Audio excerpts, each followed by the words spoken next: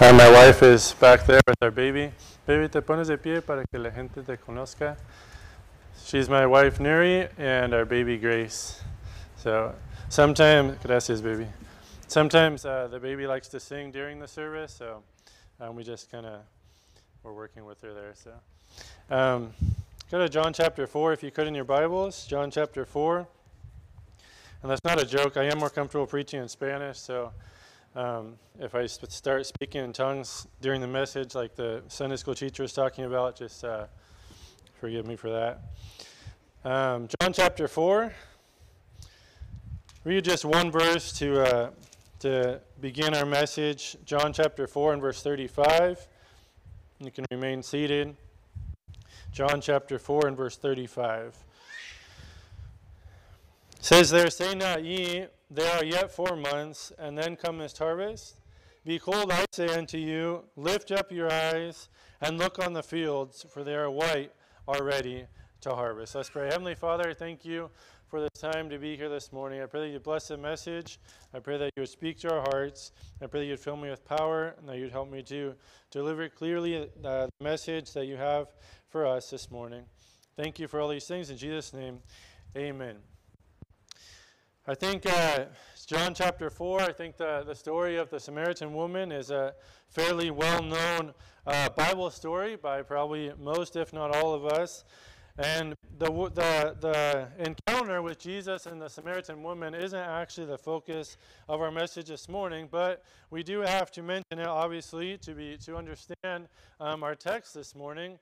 So let's go back to verse 1 of John chapter 4. We're not going to read the whole thing, but we'll read a few verses and then kind of just review this part of the story until we get to our text in verse 35. But verse 1, it says, "When therefore the Lord knew how the Pharisees had heard that Jesus made and baptized more disciples than John, though Jesus himself baptized not, but his disciples, he left Judea and departed again into Galilee, and he must needs go through Samaria." And we'll stop there for now. And so we see here that verse 4, it says, verse 3 tells us that he's going to Galilee, and then verse 4 says he must needs go through Samaria. It's necessary that Jesus go through Samaria to get to Galilee. Now, if we look at a map and we see where Jesus was and where he was going, geographically, this is a true statement. It was necessary that Jesus go through Samaria to get to Galilee. There were other ways to get there, obviously, but there would be more roundabout ways. It would take him longer, and the most direct route was through Samaria. And so it was a geographical reason. But the fact that is here in the Bible, that God tells us Jesus had to go through Samaria, tells us much more than, it's talking about just much more than geographical reason. It's talking about the fact that Jesus knew who was there in Samaria. It's talking about the fact that Jesus knew that this woman would be there at the well, would arrive there at the well. He knew who this woman was. Jesus is God. He knows all things, and he knew the great spiritual need that this woman had. Now, it's very encouraging. It should be encouraging to our hearts to think that Jesus would go through Samaria, yes, for geographical reasons, but for more important reasons, because he needed to meet this woman. He needed to meet the spiritual needs of this Samaritan woman. And so we see that it's much more than a geographical reason, but it's also interesting because Jesus, obviously a Jew, the Jews did not get along with the Samaritans. And we'll see later on in the story, and we'll see that the Samaritan woman herself was kind of taken aback that Jesus would ask the Samaritan woman. He asked her in verse 7, he tells her, "Give me to drink." And the Samaritan woman is taken aback because the Jews and the Samaritans did not really get along. Culturally speaking, it was not really acceptable for Jews and Samaritans to be having a dialogue, or for Jews and Samaritans to be spending time together. But again, we know why Jesus is doing this. We know that Jesus came to this point not because he was tired, not because he wanted a drink, not because he wanted to get to Galilee. Yes, all of those reasons, but not his primary reason was to deal with the spiritual need of the Samaritan woman. And so we see there in verse 7, it says, there cometh the woman of Samaria to draw water. Jesus saith unto her, give me to drink. Verse 8, for his disciples were gone away into the city to buy meat. Now remember that verse, we'll mention it later on. Then saith the woman of Samaria unto him, how is it that thou, being a Jew, askest drink of me, which am a woman of Samaria? For the Jews have no dealings with the Samaritans. Jesus answered and said unto her, if thou knewest the gift of God, and who it is that saith to thee, give me to drink, thou wouldest ask of him, and he would have given thee living water. Verse 13 says, Jesus answered and said unto her, whosoever drinketh of this water shall thirst again, but whosoever drinketh of the water that I shall give him shall never thirst, but the water that I give him shall be in him a well of water springing up into everlasting life. And praise the Lord that this is still a truth this morning. This is still a truth in our day, that those that come to the fountain of eternal life, which is Jesus Christ himself, will never have spiritual thirst again. Jesus continues to be that fountain of living water springing up, and we can go to Jesus. And I'd like to say this morning, before we go on, if you're here this morning without Jesus, you can come to Jesus. He is still the fountain of everlasting life. He is still a fountain of water springing up unto everlasting life. And if you're here without Christ this morning, I'd encourage you to think on this thought throughout the message. Don't leave here without coming to this fountain, without coming to Jesus Christ himself to partake of this everlasting water and receive eternal life. And think on that thought, and we'll continue mentioning it as we go along here this morning. Verse 15, the woman saith unto him, Sir, give me this water that I thirst not, neither come hither to draw. Jesus saith unto her, Go, call thy husband, and come hither. The woman answered and said, I have no husband. Jesus said unto her, Thou hast well said, I have no husband, for thou hast had 5 husbands, and he who thou now hast, is not thy husband. In that thou sayest truly. Now I'm going to try to move quickly here this morning, but we do want to just kind of take a minute to think about what Jesus is saying. Remember, our text is in verse 35. We still have a little bit before we get to our text, but it is important to realize what Jesus is saying here. And it's interesting, and we should take note that Jesus knows who we are. Jesus knows what we've done. Jesus knows what we have been, or who we have been. And Jesus knew the Samaritan woman. Jesus knew how she had lived. Jesus knew her lifestyle, which was not a spiritual lifestyle. It was not a godly lifestyle. It was a very earthly lifestyle, a very sinful life that this woman had lived. She had had 5 different husbands. The man she is currently with isn't even her husband. But in spite of all that, Jesus seeks out the Samaritan woman because he knows of her spiritual need. He does not reject her. He does not say, you've had 5 husbands and the one you're with isn't even your husband. You've lived an immoral life. You've lived a sinful life. Just go away. I have nothing to offer you. He said the complete opposite. And it doesn't matter who we are. It doesn't matter who we've been. It doesn't matter what we've done in our past. Jesus is still the answer for our life. Jesus is still the answer for those that are still in need of eternal life this morning. And again, if you're here without Christ this morning, I want to reiterate this truth before we move on. If you're here without Christ, it doesn't matter what you've done. It doesn't matter who you've been. It doesn't matter who you are currently. Jesus is still the only one that can offer you, and still the only one that can give you eternal life. There's no one else that can give you eternal life. There's nothing else that you can do to get eternal life. Down in Mexico, I'm knocking on doors. A lot of times we present the gospel to people, and they'd respond with, yes, I want to be saved, but I need to change my life first. That's a backwards thinking. You can't change your life if you don't have Jesus. Jesus is the one who will change your life. Jesus is the one who will transform your life. Don't try and change your life and then come to Jesus. It won't work that way. It can't work that way. Jesus is the one that offers you eternal life this morning. Jesus is the one that can and will transform your life if you will only receive him as your Lord and Savior. And so Jesus knew who this woman was. Jesus knew what this woman had done. Jesus knew who this woman had been. Yet, in spite of all that, he comes to her and offers her eternal life. Let's jump down a little bit and let's go to verse 25. And so Jesus and this woman are having this dialogue about who he is, and she's beginning to realize that this was quite possibly the Messiah, the Christ, whom they had heard about. Verse 25, the woman saith unto him, I know that Messiah cometh, which is called Christ. When he is come, he will tell us all things. Verse 26, Jesus saith unto her, I that speak unto thee am he. I am the Messiah. I am the Christ. And that truth still is true today. Jesus is the Messiah. Jesus is the Christ. He is the only one that can save. He'll say a few chapters later, I am the way, the truth, and the life. No man cometh unto the Father but by me. That still is true today.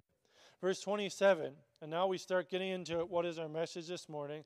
And upon this came his disciples. Now remember, the disciples had left Jesus there at the well, and they had gone into town, into this town called Sychar, verse 5, to buy food, to buy meat.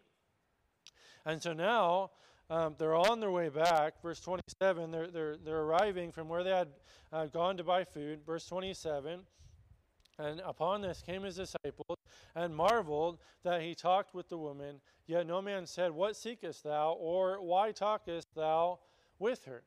The woman then left her water pot, and went her way into the city, and saith to the men, Come, see a man which told me all things that ever I did. Is not this the Christ? Then they went out of the city, and came unto him. Okay, let's stop for a minute here. Jesus had been talking with the woman at the well. Jesus had told her who she was. He had never met her before. They weren't friends on Facebook. They didn't have any other connection whatsoever. They had never met. Jesus knew who she was. Jesus knew what she had done. And this woman now is beginning to realize that this is the Messiah. So now she leaves Jesus there at the well and leaves her water pot there at the well. She goes into town and says to the people of town, Come see a man.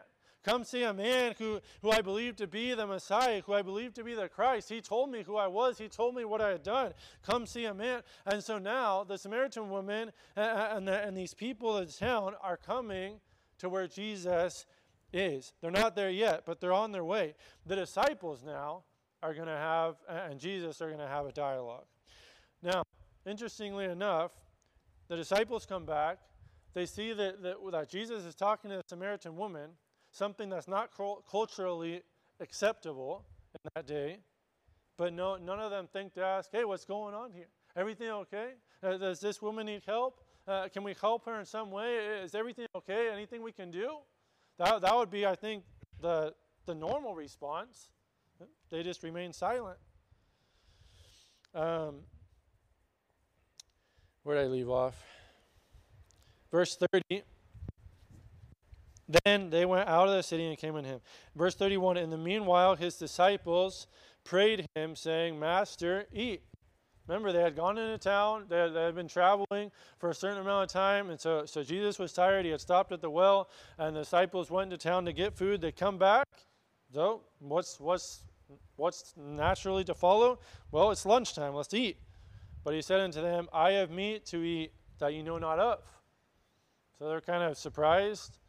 Therefore said his disciples one to another, Hath any man brought him aught to eat? Maybe he door dashed in a pizza or something. He ran to the Taco Bell nearby. They're just kind of like, well, we went into town to get food. Now we're back, and he's saying that he has other food to eat. What's going on? Verse 34. Jesus saith unto them, My meat is to do the will of him that sent me, and to finish his work.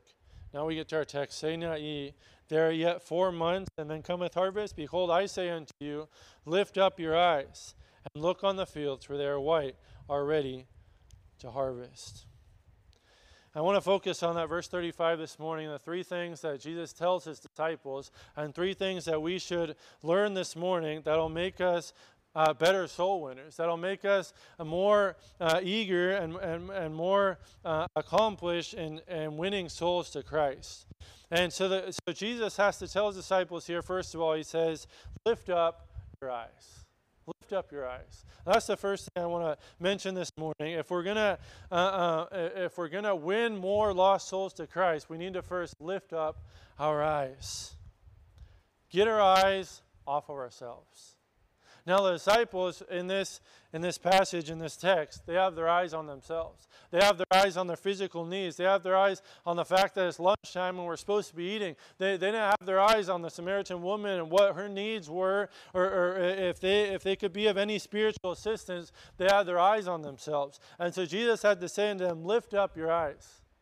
Get your eyes off yourselves. And many times Jesus has to say unto us, and this verse we should take application to this morning, we need to lift up our eyes. If we want to win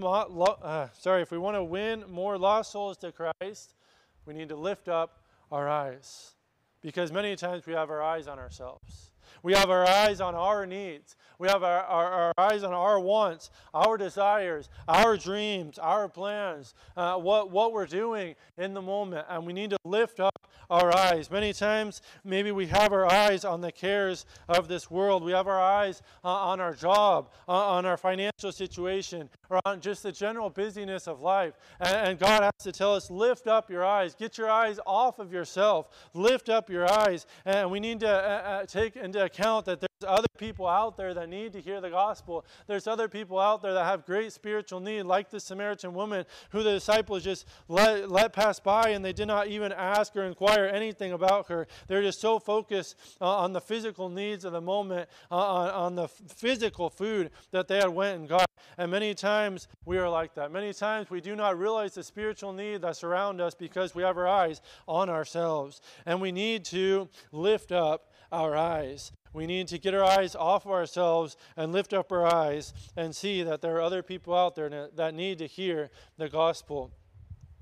Many times we have our eyes too focused, and I say this carefully, many times we have our eyes and we're too focused on serving Jesus, on being busy for Jesus, that we do not realize that there are many lost people out there that need to hear the gospel.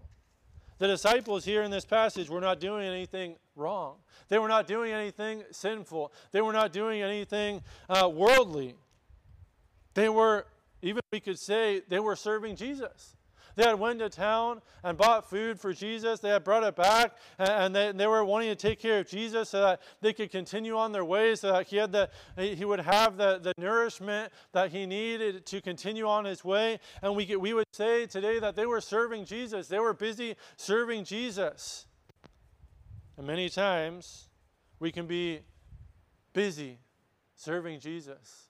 And too busy serving Jesus, too busy, too active doing other things, that we fail to get our eyes on the spiritual needs of those around us. Now, I'm not saying we shouldn't serve Jesus. I'm not saying we shouldn't be active in the church. We must serve Jesus. We must be active in the church. We must do all those other things, but we must not sacrifice the sharing of the gospel to the lost souls, saying that we're too busy doing other things. We're too busy serving Jesus to share the gospel.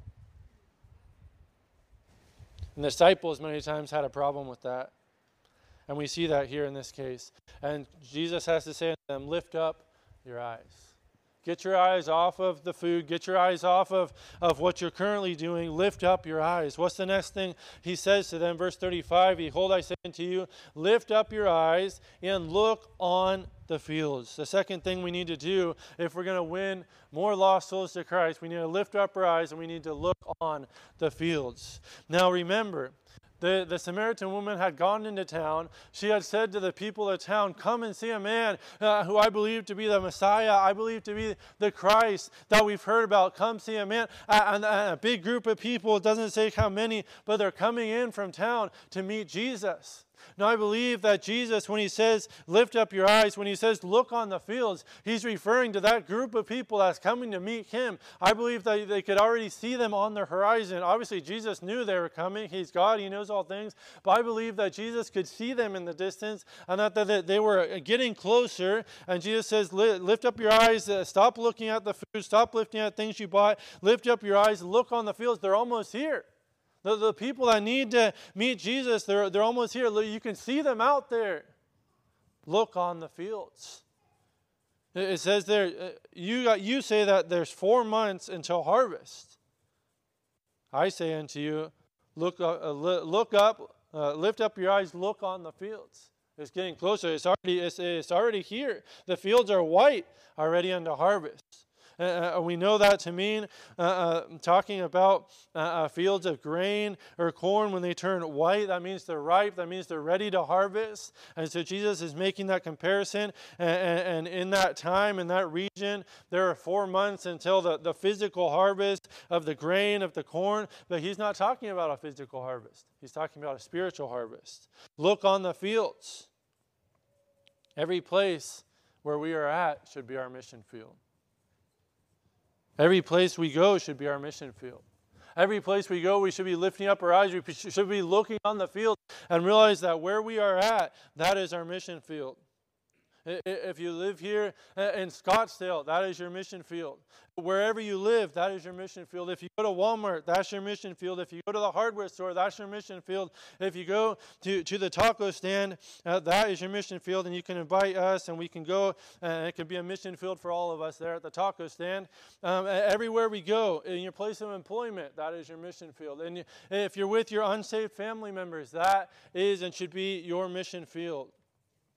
Everywhere we are at, we need to look on the fields. Look out there and realize that there are more people that need to hear the gospel, that there are more people that need to be saved by hearing the gospel and believing in Jesus Christ. But there are mission fields in our state, in our country, and in our world. We should be praying for these mission fields. We can't go to all the mission fields. We can't go to every state, to every country in the world. We can't physically go to each and every country of the world, but we should be praying for these mission fields. We should be praying that the Lord send more laborers into his harvest field. Go with me, if you would, to Matthew chapter 9. Matthew chapter 9.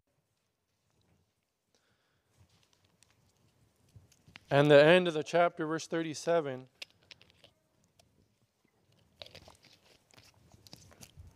Then saith he unto his disciples, the harvest truly is plenteous, but the laborers are few. Pray ye therefore the Lord of the harvest, that he will send forth laborers into his harvest. Maybe we can't go to every state in the country. Maybe we can't go to every country in the world. But we can pray for every state. We can pray for every country. We can pray for those mission fields where missionaries are going out to minister. We can and should be praying that the Lord send more laborers into his harvest field. But you know what?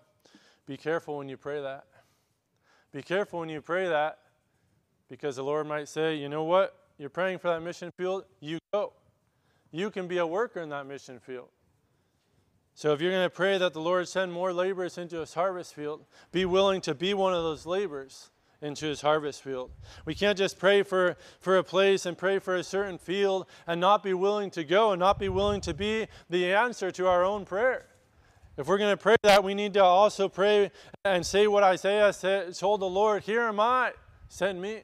Lord, send more laborers into your harvest field, and here am I, send me, I'm willing to go. We should be willing to go to those mission fields. We can't go to all the fields, but we can go to one. We can go to a certain field, and if God's called you into the mission field this morning, if God's called you into his service, don't resist his calling. Don't resist the Lord's calling. If God's called you to a certain city in the state or a certain state in the country or a certain country in the world, don't resist his calling. Going back to John chapter 4, verse 35, Jesus tells his disciples, lift up your eyes, look on the fields. They're out there. They're white unto harvest. They're ready. They're almost here. That group of people that the Samaritan woman went and brought, and they're on their way, and they're almost here. Look up. Look on the fields. Number 3, we must be willing to labor in the harvest.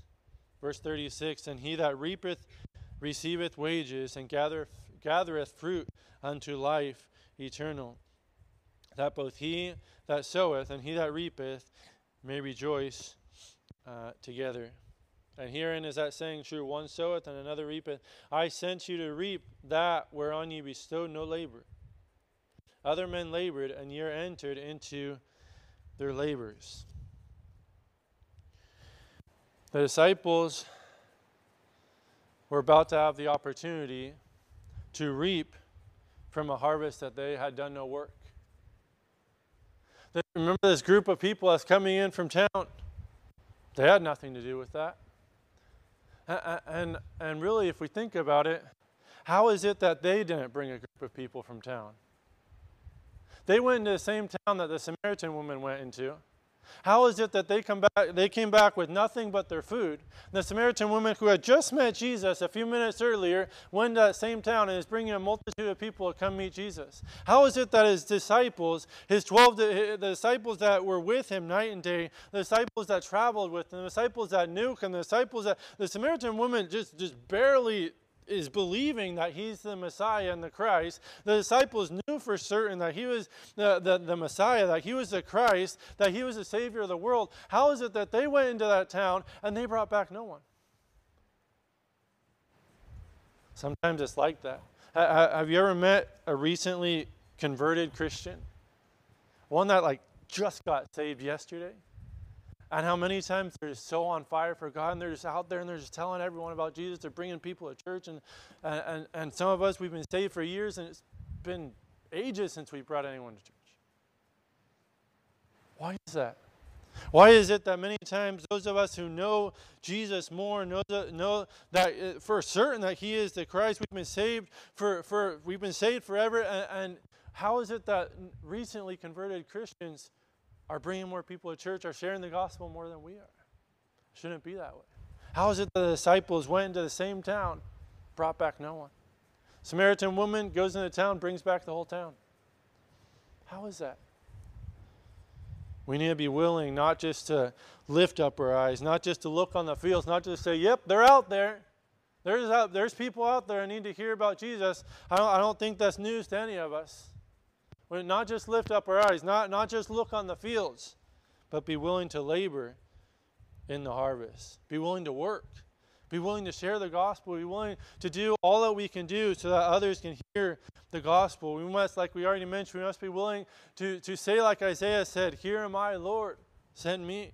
We must be willing to do like Paul, if necessary, and labor night and day for the cause of Christ. We must be willing to do like Peter and preach it straight, preach it like it is, even if it means suffering for His name. Yes, it is God who gives the increase, but we are the ones that God has charged with sharing the gospel, with planting the seed of the gospel. We're the ones that plant the seed, that water the seed with the Word of God. Yes, God is the one that gives the increase. God is the one that gives the fruit, but we're the ones that need to work in His harvest field. We never know who will be the next person ready to hear the gospel and ready to be saved. Here the disciples are about to have the opportunity to reap the reward of a harvest that they hadn't even worked for. Jesus prepared the harvest. The Samaritan woman, by sharing the good news, was preparing the harvest. The disciples did nothing, and Jesus is giving them the opportunity to reap the harvest. Hebrews 6:10, you have to turn there. It says, "For God is not unrighteous to forget your work and labor of love, which ye have showed toward His name, in that ye have ministered to the saints and do minister." Galatians chapter 6 and verse 9, "Let us not be weary in well-doing, for in due season we shall reap if we faint not." Psalm 126 and verse 6, "He that goeth forth and weepeth, bearing precious seed, shall doubtless come again with rejoicing, bringing his sheaves with him." We should never let an opportunity go by to help someone meet Jesus. We need to get our eyes off ourselves, get our eyes onto the fields, and be willing to labor in the harvest fields of the Lord. This laboring might consist of giving a gospel tract to someone. And there's a church in California, which many of you may or may not have heard of, a large church, that they have a program that's called Jesus Every Day. And it simply consists of encouraging their members to take a gospel tract and give a tract to one person each day. And maybe you'll be thinking, just one tract? That's not very many. When's the last time you gave out a gospel tract? When's the last time we've done that? When's the last time we could say, I gave a gospel tract to one person each day this week? Maybe it's giving a tract. Maybe it's sharing the gospel with someone who's ready to hear. Maybe it's inviting someone to church to say, come to church and come listen to the gospel and come hear God's word preached. Maybe it's watering the gospel seed that someone else has already planted. We never know what part of the process we'll be involved in. But we need to be involved in the process. We need to be willing to labor, to work, so that other people can hear the gospel and be saved. We need to get our eyes off ourselves onto the harvest field and always be ready for whatever opportunity comes our way. Verse 39, coming to a close here.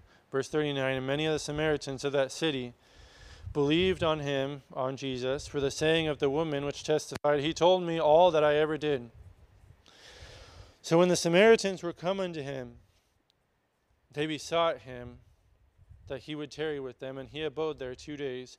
And many more believed because of his own word, and said unto the woman, now we believe, not because of thy saying, for we have heard him ourselves, and know that this is indeed Christ, the Savior of the world.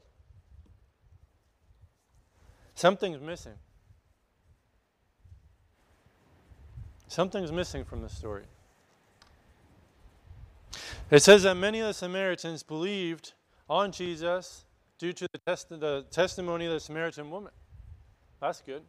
It says that many believed because of Christ's own testimony, because of his own word. Where's the testimony of the disciples?